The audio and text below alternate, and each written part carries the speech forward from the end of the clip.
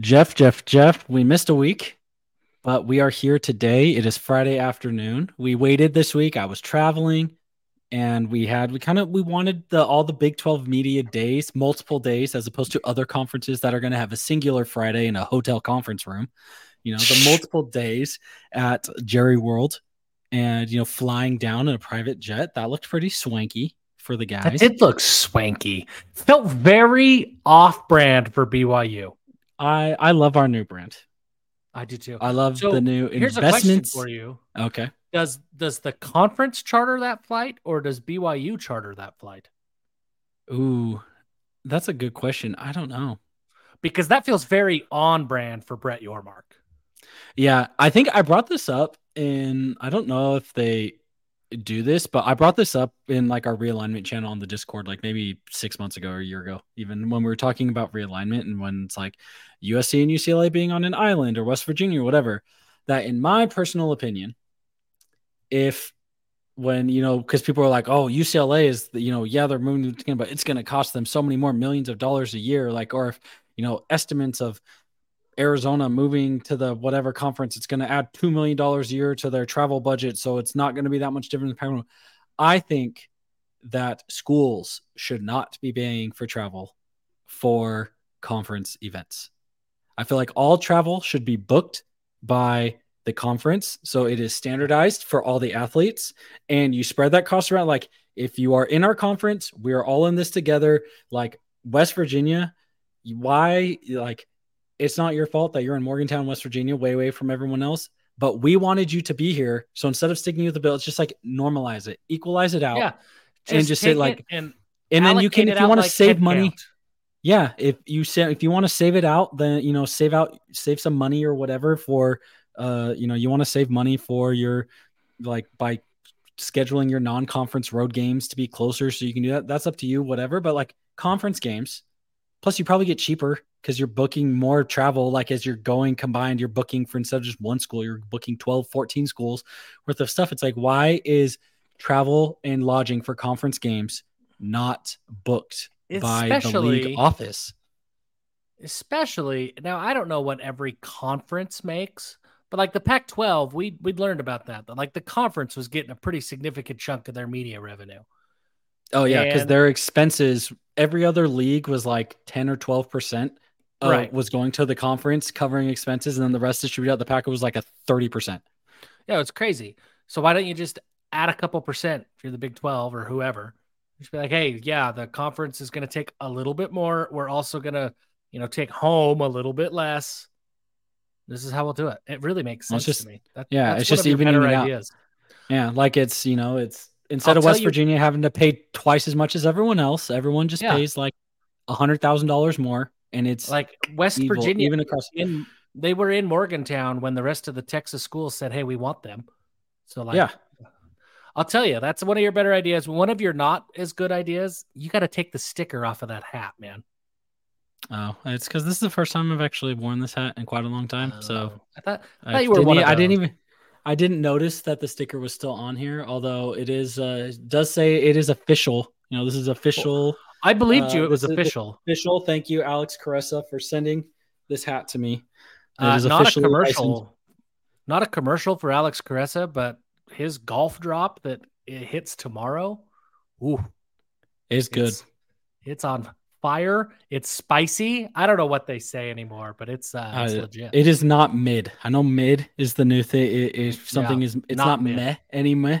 It's mid. So I don't know. Does this mean like it's meh? Meh is better. I think that's how I know I'm getting old. I'm starting to believe that my words are better than young words. Like why say many word when few word do trick. Yeah, exactly. But I did have an intro question. So I did see some. So we just had the All-Star break and there was the home run derby, which by the way, this 3 minutes is bull crap. Like we got to go back to 10 outs. Like 3 minutes is bull crap and give me a pitching machine. Cause half the dudes, they're getting balls in the dirt. And so they're sitting there, their time is wasted and they can't even swing. Cause they have, it's cool that your dad wants to throw you BP. That's also awesome. But like, if you lose the home run derby because your dad's putting the ball in the dirt looking like, oh, who was that threw out? I can't remember, like 50 Cent's first pitch that he threw out a few years ago. That sucks. But my thing that I said, they should take, and this, I saw someone tweet this. If you get busted, everyone who is busted for a banned substance within the last year should be entered into the home run derby. And if you get caught juicing and if you win, your suspension is lifted. Oh, give them something to work for. Yeah, like you could take that risk if you want to. And if you get caught, you're facing the 150 games because you got caught using the cream and the clear.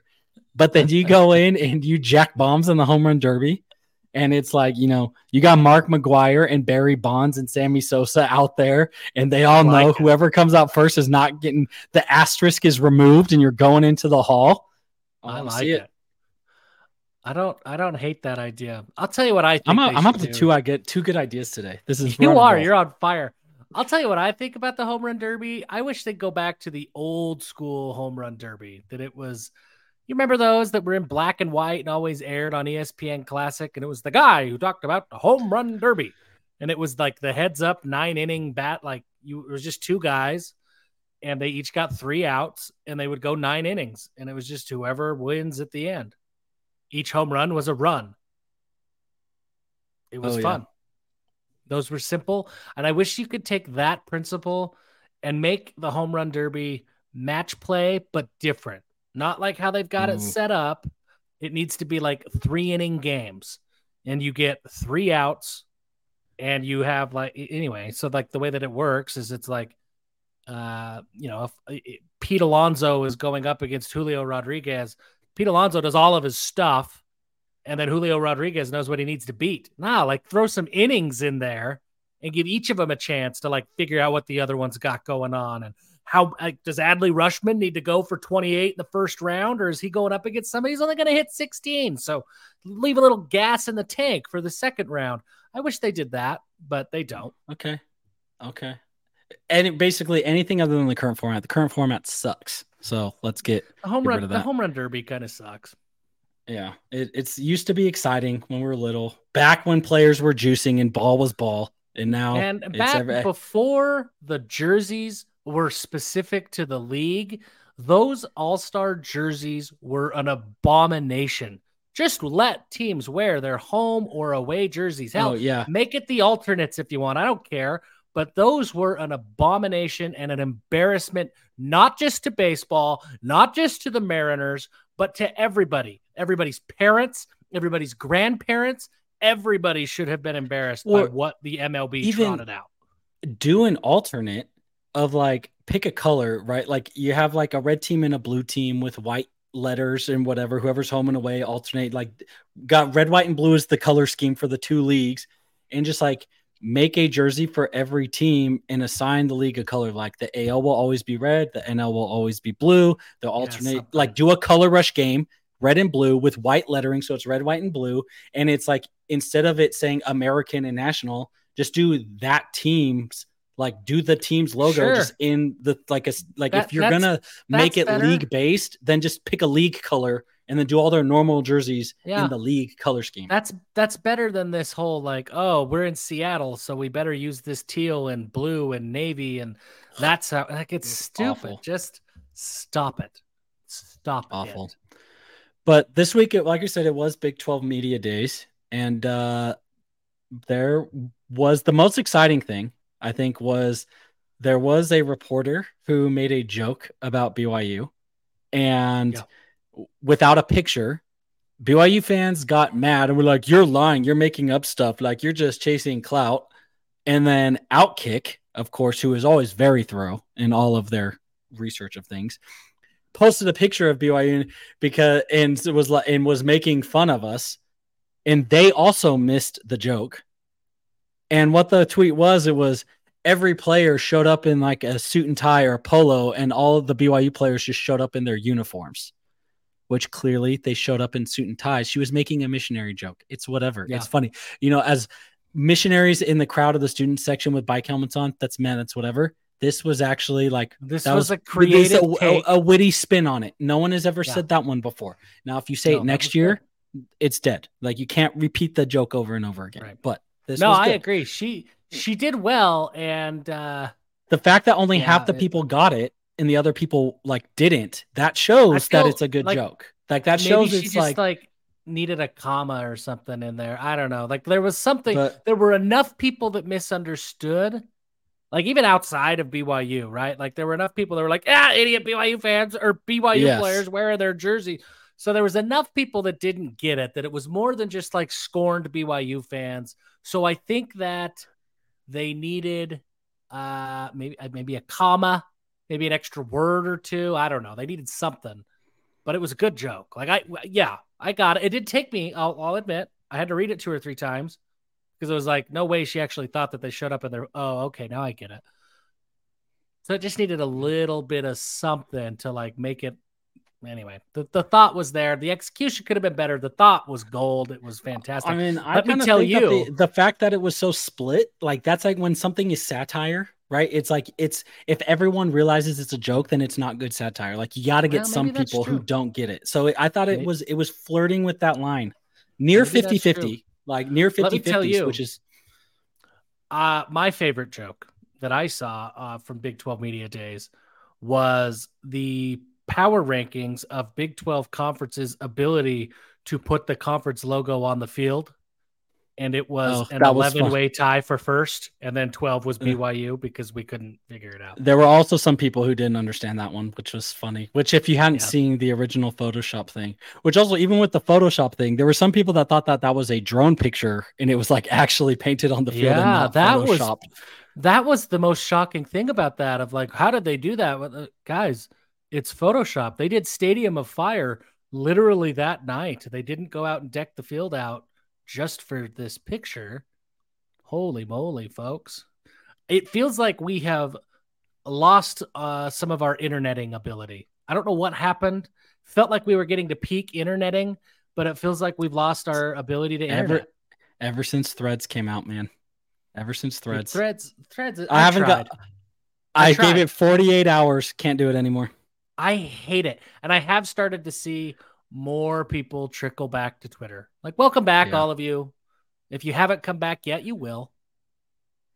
But yeah, well, the most annoying thing is I can't even figure out. It's like I can't. If somehow they gave a way to like link your Twitter account to like copy over, it's like I can't hunt all these people that I follow. The 600 people I follow on Twitter, got to hunt them down and do this and that. And then it's like, oh, there's the person I never talked to on Instagram. It's like Twitter is the place where you talk to people you enjoy talking to that you don't actually know in real life, and Facebook and Instagram is the place where you don't talk to the people that you do know in real life. And I don't want to mix those. Yeah, you don't want to. I have a split personality. There's a split personality. I have schizophrenia across different social mediums, and I do not want those to collide. And that is where Threads is dead. Yeah, I mean, it's kind of like you're a farmer, right? Like you're fine eating some of the animals that you take care of, but you don't get to know those animals, right? But like your pets, you get to know them, but you don't want to eat your pets. And it feels like Threads is like trying to just like say, hey, man, here's this dog for you to eat. I know that you've been taking care of it like you have your cows and you eat your cows. So it feels like this is that. But like at the end of the day, like we don't eat our pets. We just eat our farm animals. And Threads isn't there. It's just trying to do too many weird things. Yeah. And the whole concept of it though, of like where, kind of going in and how things were set up as a thread more so than like just individual things. So it kind of like that. I didn't hate that, like kind of like the flow of it, but it was it was the chronological thing. It was like half my feed was people I didn't even follow. I could see every time someone replied to something, it was just cluttered. I could not get past all of the stupid corporate thread puns on day one. Like that really killed it for me of like, here's a thread. Oh yeah. Let's have a thread about this. Here, look at our threads. Like everybody in their thread. Like that was rough. So I don't think Threads is going to last. And also like we're a football podcast, but I think we're conspiracy theory adjacent podcast. Yes. And you want to talk about being manipulated and allowing your minds to be controlled? Let that asparagus, Mark Zuckerberg, have control over what you see, no matter who you follow. It's not the algorithm that's showing you content you like. It's the algorithm that's showing you the content he wants you to see. So, I mean, come on, folks. Like, we're going to let that human asparagus control our lives. I mean, Elon has done a lot of stupid things with Twitter, but he is also, they've started, saw that they started doing a rev share with creators on Twitter, like kind of like the TikTok fund or whatever, that are similar, that like as they've placed ads in, like when you go into a thread and you see an ad in the replies, that if you can get, if you have enough followers, that you can get money. How many do you need? I don't know. I saw that. I saw somebody post, and I don't know, I remember who it was, but they was like, because they had connected, because you can do like the subscribe or be like a super follower or whatever, and it was like they just got like a DM, and it was like, you're getting $5,500 from your ad revenue for like however many months. Like we like figured out how much we owed you or whatever based on whatever, and we're launching this, and we're back paying you since we launched it. How many followers do you need? I feel like I should be a creator. So, like, if you go in, do you have the creator studio, or is that me? Does everybody have that? I don't know. I don't pay attention that much. I got to figure this out. I got to figure out if I'm a creator. Get your Twitter, money. You owe me money. So, anyway. But so we do have a little agenda. The media days. Oh, do you have it for Twitter ads? Yeah. What's my objective? There you go. So media days this week, and we're going as we get into the, we talked about kind of our future plans. We're trying to keep the episodes a little shorter, get more into it. What was your kind of the big takeaway that you had from media days? Yeah, I mean, there were a lot of things that like everybody's talking about, right? Like there were, Brett Yormark would not talk about expansion, even though he's been leaking expansion rumors for the last year. It seemed like the tone was a little different. So it feel different. And there's been some people the dream is dead, or is it's coming soon and he's trying not to let it out? I think the biggest hint about all of that I haven't seen anybody talk about, and maybe people missed it. But unless you were there, I guess, or unless you were watching like the live feed of his state of the conference address, whatever you call it, he played the promo of like Big 12 football, like we're Big 12. This is the 14 teams or whatever. And I thought it was the weirdest thing in the world. But after I don't know, it's like a 60-second spot, right? After he was done, he said, "Let me play that again. Can we just play that again really fast?" And I expected like something different to happen, but like, no, the dude just literally played the same spot again. And he's like, "I just love that spot." But it talked about like unity and the transformative vision. And it actually, I think, made mention to 14 teams a lot. So that felt weird. It's kind of weird just because like Texas and Oklahoma are a rental. You're only going to be there for 12 teams, right? Like if that's, I mean, maybe it's nothing, but maybe it's something. He did mention 14 teams a lot. And like when he was on BYUSN a couple of weeks ago, he said he's like 14 feels like the good number. Right. Yeah. And so, and we had yesterday, Dusty Dvorak went on a thing and said that after media days, people were talking, and he thinks that Colorado's done deal is going to get announced soon. And Trammell said the same thing too. So the amount of smoke is like filtering, like it's more and more of like, okay, when is it actually going to happen? So we'll see. In Tom's interview with John Kurtz, John Kurtz asked Tom about it, and he was like, "There's a window and it closes. And if it doesn't, like, it's like, if they don't decide in the next 2-3 weeks, then it's not happening." So, right. And so I saw all of that. So that's the big takeaway that everybody's talking about. More specific to BYU, some of the things that I noticed or that we're not really paying a whole lot of attention to. Keaton Slovis talked about how difficult the schedule is going to be, said that this will be the most difficult schedule he has played in his career. I mean, and he's played Pac-12 schedules even before COVID, right? It's not like he was only there in 2020 and then the post-COVID wreck. He played a 2019 schedule that was pretty tough for USC. He's played at Pitt that Pitt, I mean, it's Pitt, right? But like they had non-conference games against West Virginia and Tennessee, and then ran through an ACC schedule.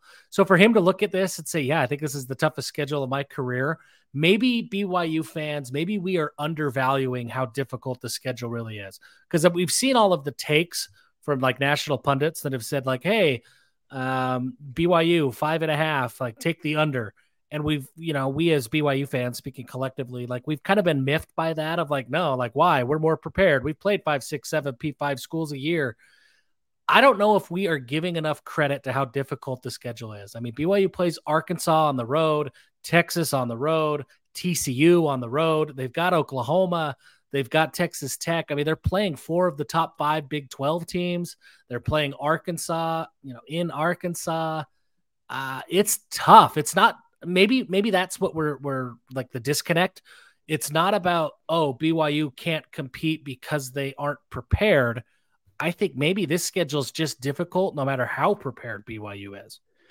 Yeah, I think it definitely is going to be difficult, but also, and this kind of segues into the other thing we had on our agenda, and you wrote about this about like not trusting preseason rankings. I think the transfer portal, it's like I have honestly, and when I went on the Rock Chalk podcast last week to talk about, previewing our matchup with Kansas, I have no clue what to expect from this defense. I mean, we're talking, so if you look at the defense, right, we brought in Isaiah Bogna, Jackson Cravens, Eddie Heckard, Camden Garrett, Harrison Taggart, AJ Vongphachong, I can't say it. You'll get it. Keep going. Chong. And then even, so what, that's 6 starters. I'm forgetting somebody. Sione Moa. Yeah, he probably won't start. Well, not a starter, but like still a guy who's gonna Wyatt Daw, like I forgot him. So there's defensive end Nule Tao Salacine is gonna play. So there's a legitimate, and then on offense, right? And then even then on offense, okay, we got a bunch of receivers. We got in-rums. Like I'm not worried about the offense at all, and so the offense I think is going to be fine. To illustrate your point, in BYU's almanac that they released out to the media, they listed out all of the freshmen and all of the transfers who will be new. So this is return missionary, high school, JUCO, or transfer. 55 new players on the roster this year. 55. Dana Holgorsen talked about it from a Houston perspective because everybody's dealing with the same thing. And he was clear. He's like, I'm not complaining. I'm just saying usually spring ball in the old days, you used to use spring ball to like learn who your team is. But I've added 30 players to my roster who did not play in spring ball. I don't know what my team is. And he said like, hey, fall camp is more important this year than ever. And coaches are going to have a heck of a I think it is. And he said that coaches are going to have a heck of a time this year because you've got to figure out who your guys are. But fall camp, generally, there's a walk, crawl, run approach to it. But you can't figure out who your guys are if you're taking 2 weeks out of your 4 weeks in fall camp, easing into the grind of the season. And he said that balance is going to be hard for coaches to figure out. You're going to have teams that go too hard, too fast, and guys get hurt. You're going to have guys that they don't go fast enough and they have to use the first 2-3 weeks of the season to figure out who they are.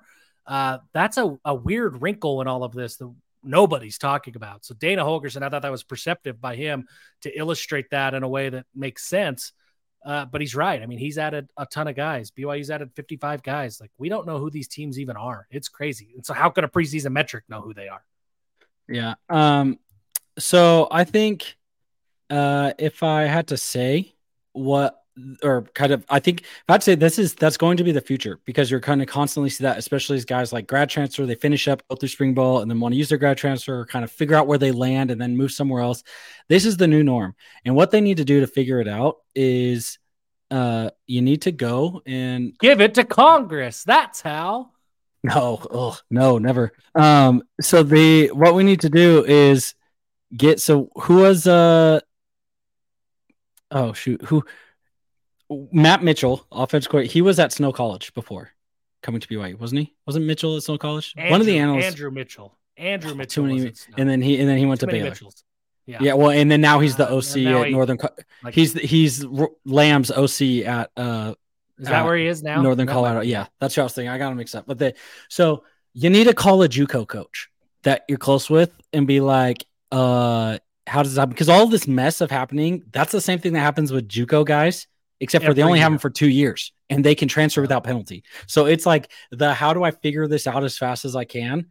That's a unique thing that you see at the junior college level a lot more. So tap into the Rolodex, call up your JUCO contacts and figure it out. But I think that's the new normal, and it really makes projecting it hard because I don't know. Like, could there be injuries and they fall down? Yes. Could they not fit the system and we took guys that we thought were going to fit in, didn't get it? Could their system, could we see a simplification of things across the board? Because as more coaches do this, you realize like I can't build up to like an NFL complexity of a system. And we're going to have to see more like on defense, where it's more of like everyone's kind of running the same thing, a lot similar to what you see on offense, where it's like, where everyone is running some variation of like a spread game, like air raid game. And it's really simple to be more plug and play across defenses with a little variation, just because you don't have time to coach them up and differentiate by getting logging years in the system. It's going to, how that's going to change the impact. And like I said, Holgorsen's got 30 guys after spring ball. I don't know what to expect. I don't know. Could everything gel? And like, Jackson Cravens is an honorable mention defensive tackle. And, we have Harrison Taggart is an honorable mention all conference linebacker. And Heckert is a first team all Big 12 corner. And the defense is great. And we go 8-4. Yes, that could easily happen. Could none of it gel together at all? And Aiden Robbins gets hurt, and all the receivers that we took in, there's nobody to take pressure off of Chase Roberts and Keanu Hill or Cody Epps. And so it's like, we're not as deep as receiver as we thought. And a couple of guys go down and we end up 4-8. That could also happen. I have no idea. I think that people have to understand that that's going to be normal, right? And that is normal. Joe Burrow didn't get the starting quarterback job at Ohio State. Right? Joe Burrow, Joey Burr, who ended up winning a national championship. And it's like, wow, how could Ohio State not figure out a way to get him on the field? For whatever reason, it wasn't the right fit, didn't work, had other guys. We're going to have talented players that move around. I'm anxious to see, and we're not going to know this till we can retrospectively like do a hindsight analysis on it.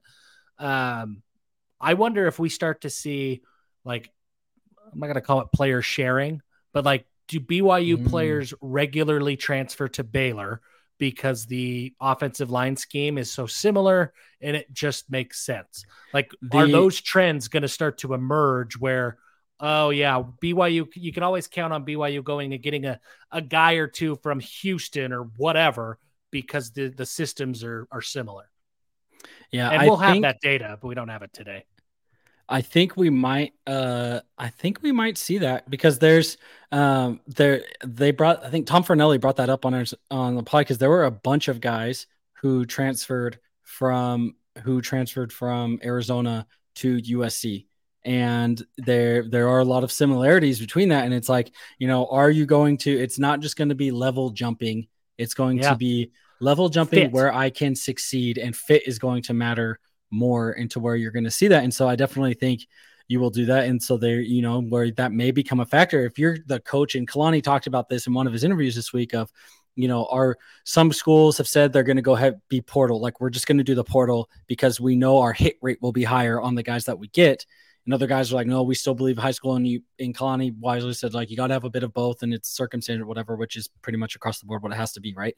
But if you are a coach, then do you try to scheme as simple as possible? Like, so you have to design your system to be more plug and play so you can get a broader fit. If you're going to live in the portal and get, 5-6 starters, if you're going to get 10 starters out of your 22, roughly half your starters every year are going to come from the portal, then you got to have something that can be picked up in 4 weeks. Cause maybe so, if someone, cause if if half of them come for spring ball and half of them come in the summer, then you got to get something that's simple enough that can be picked up in a few weeks, or at least have a plan, right? At least have a plan where it's like, look, we're going to design it. Yeah. You're going to come in, Eddie, Camden Garrett, you weren't here for spring ball. Eddie Heckard was, whatever. Camden Garrett, you're playing corner. Like, you're either going to be playing man, or you're going to be sitting back playing like we're going to play cover 6, and and you're sitting there covering a quarter of the field, and that's it. And like, you will do one of two things every single play. And so you don't even have to think about it. And the people who've been here longer are going to do the more like mentally taxing things or something. I don't know. I think you have to do that even from a high school perspective, because you've got to figure out who your guys are. That I've got an incoming class of freshmen. There's 20 of them. I can already count on half of them that are going to transfer early. I got to figure out which half I want to do everything I can to keep them to stay. So I've got to have a philosophy, a scheme that's easy enough for a high school kid to jump in and start to make an impact right away, so that I could say, oh, yep, we're going to invest our, whether it's NIL dollars, whatever it is, we're going to invest in Siale Acera, but we're going to let Micah Kafusi walk or whatever. They've got to figure that out quickly. So simple scheme is going to be a big part of that. There is no question.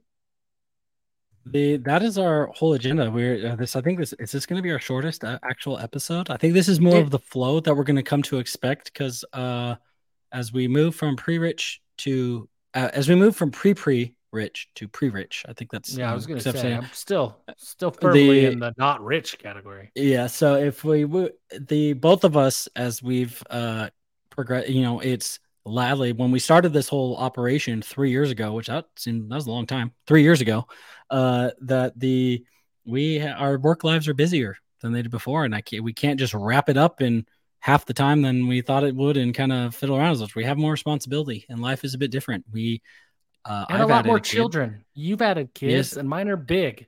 So yeah, it is what so it is. It's and at the same time, I take more time every day to do the daily dose, and you're rolling out GFB Express. So we've also diversified. Yes, it's a lot easier to do the 5-10 minute daily dose a day than it is for us to find a 2-hour block. And and it turns out that despite what it may seem like, our wives actually mildly enjoy our company. So taking a night after the kids go to bed to do like 2 hours, and instead of watching a movie or spending time, and like giving her the opportunity to talk to other grown adults in person, after they're talking to the kids all day. My wife mostly just wants somebody else to take care of the dogs. And I mean, don't we all? It is what it is.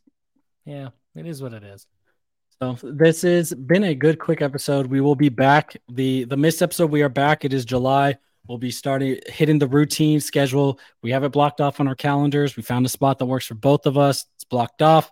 So unless we're traveling, if one of us is having to travel for work, then it might be a little different. But until next week, Jeff, give him hell. Give him hell.